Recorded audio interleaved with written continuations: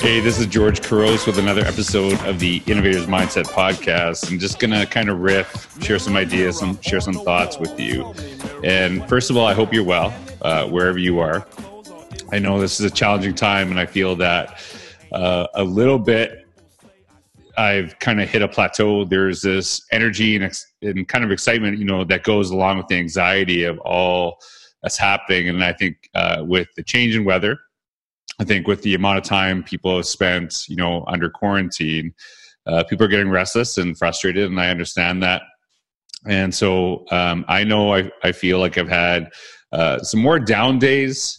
I feel like I'm not getting used to this. At first, it was like, okay, this is the challenge. And so I just want to be open and honest about that, because I think it is important to say that, because I think a lot of people right now are really struggling with the ideas of like, when are we going to go back? And not only that, what's it going to look like? And so just some of the things that I've been thinking about in terms of education, in terms of, just how we're doing. So just before I even get into the content, before I start sharing ideas, just make sure you take time to check in on people, and don't wait for people to have issues or to share issues before you check in on them. Do it more than you should. I think you'll never regret it. I think a lot of times we regret not doing those things. And I don't think there's ever an issue with actually checking in more on people. And if they're great, then that's awesome. But you just never know who needs someone to just, hear a voice, someone to listen. So I hope you're doing well. I hope you're okay.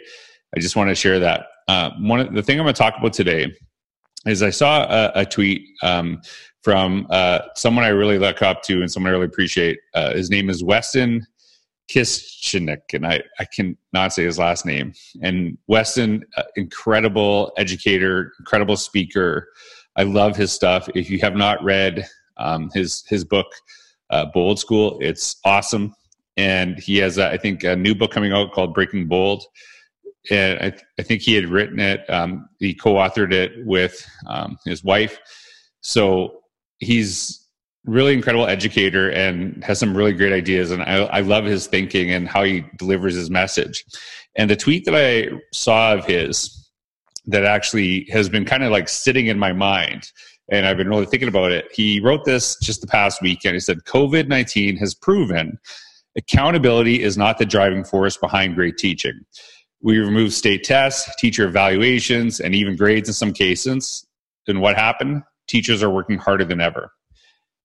And I agree with the last part 100%.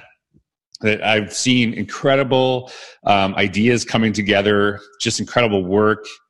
And I know educators are really exhausted and overwhelmed right now. And I think it's not only that they're working insanely hard, but they're working hard doing things they're not used to, right? And there's never been a time ever in the history of education where educators weren't working their butt off. But I think that sometimes even ourselves, we take it for granted because we're used to parent-teacher interviews, report cards, all of these things after school that we do that go beyond, the teaching description.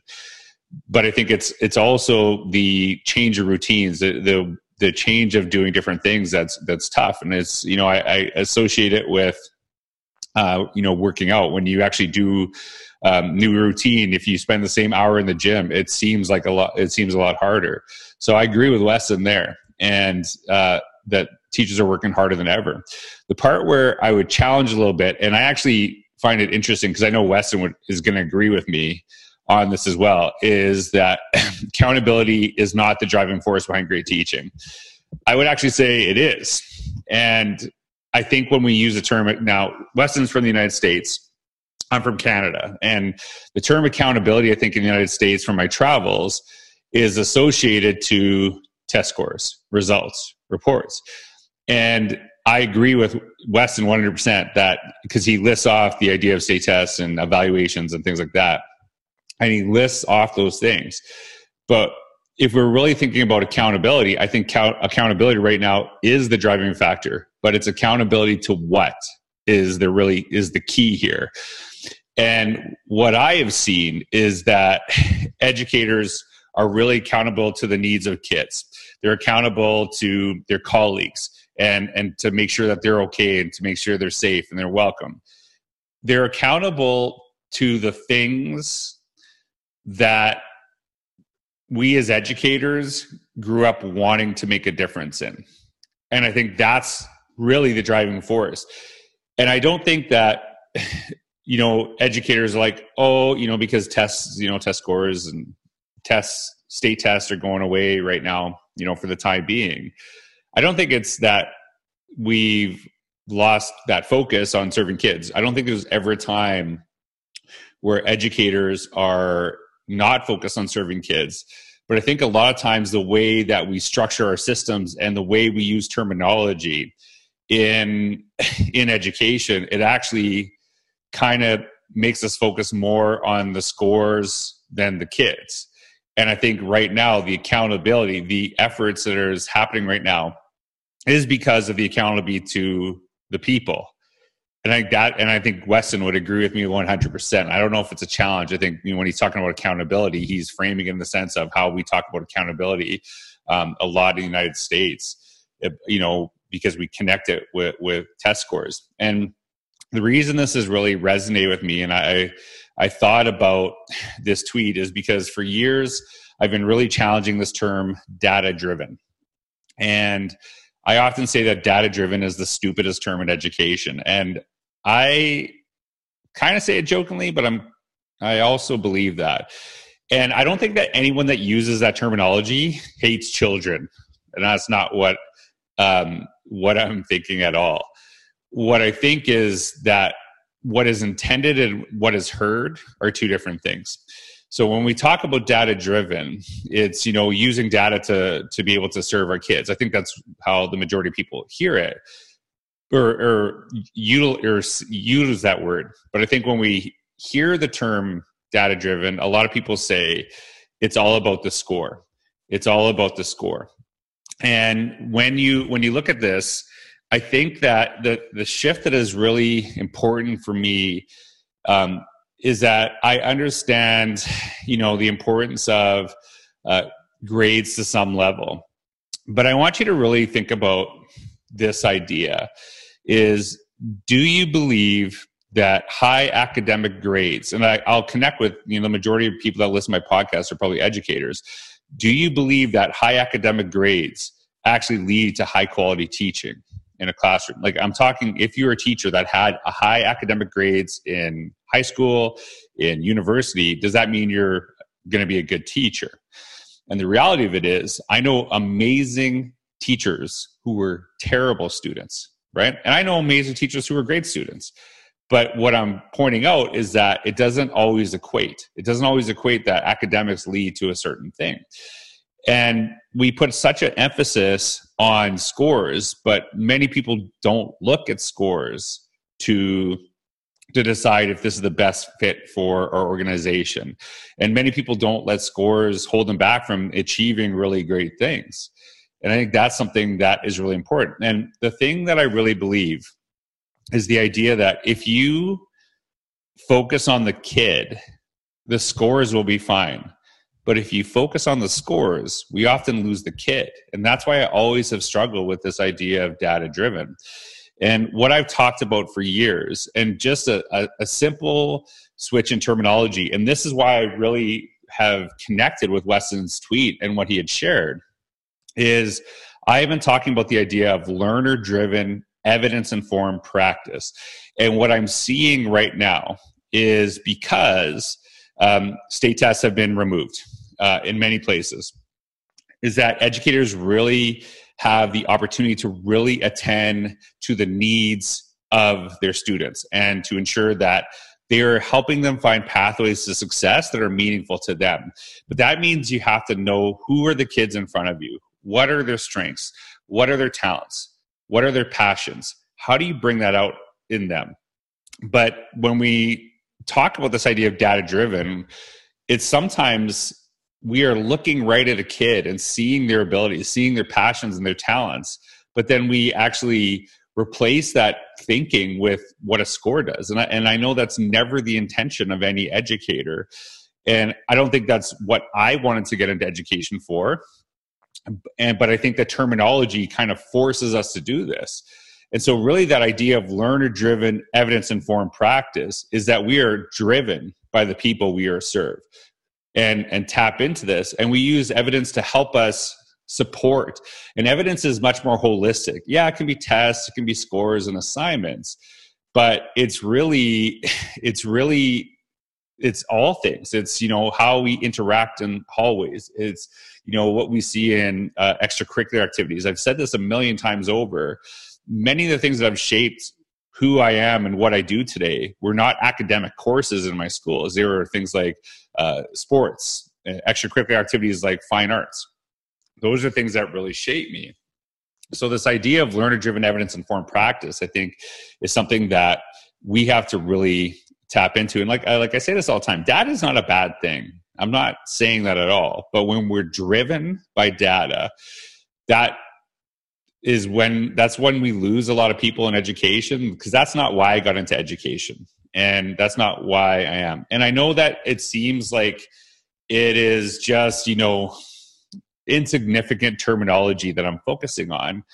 But every time I bring this up to a room full of educators, I tend to get applause for challenging that term of data-driven and what it means. And like I said earlier, I don't think anyone that uses the terminology doesn't, want the same things. I think what is, again, intended and what is heard are two different things. And one of the things I just saw today on Twitter, which I thought was really fascinating, was an educator doing an idea I shared from my former assistant principal, Cheryl Johnson. It was called Identity Day.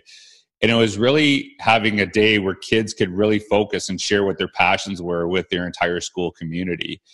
And it really actually was an eye-opening thing for me, because I had learned things about students that I had never known, because we weren't actually giving them the space to share that within school.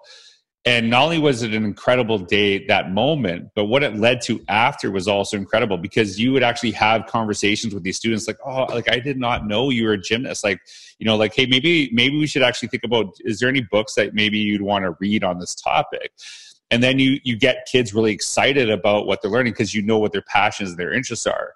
And that's what learner-driven practice really means, is know these kids in front of you, and how do you tap into that to break, to really bring out the best in everyone we serve, which is, important for me, not only as an educator, but also as an administrator. It's the same thing that we should do with our staff. Like, if we really know who they are and what their strengths are and who they are, it really shifts the way that we do things.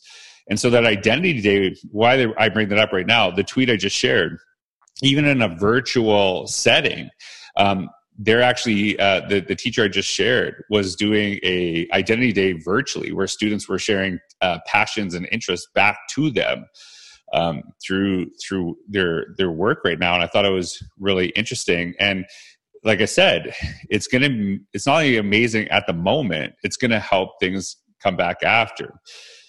And so why am I even bringing this up? Why am I talking about this right now?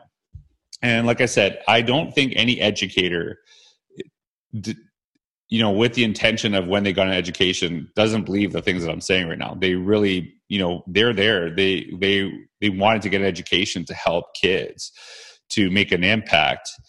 And I think that the things that we hear, and I'll give you an example. You go to an opening day, and I've been to many of them, and you see superintendents talking about relationships are so important, how crucial they are. And that's great.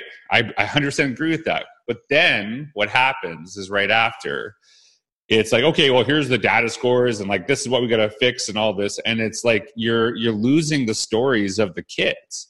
And I think that then it kind of gets people like, okay, if that's all that you're reporting out to people, then that's what we've got to focus on, because that's what's going to make us look good or bad.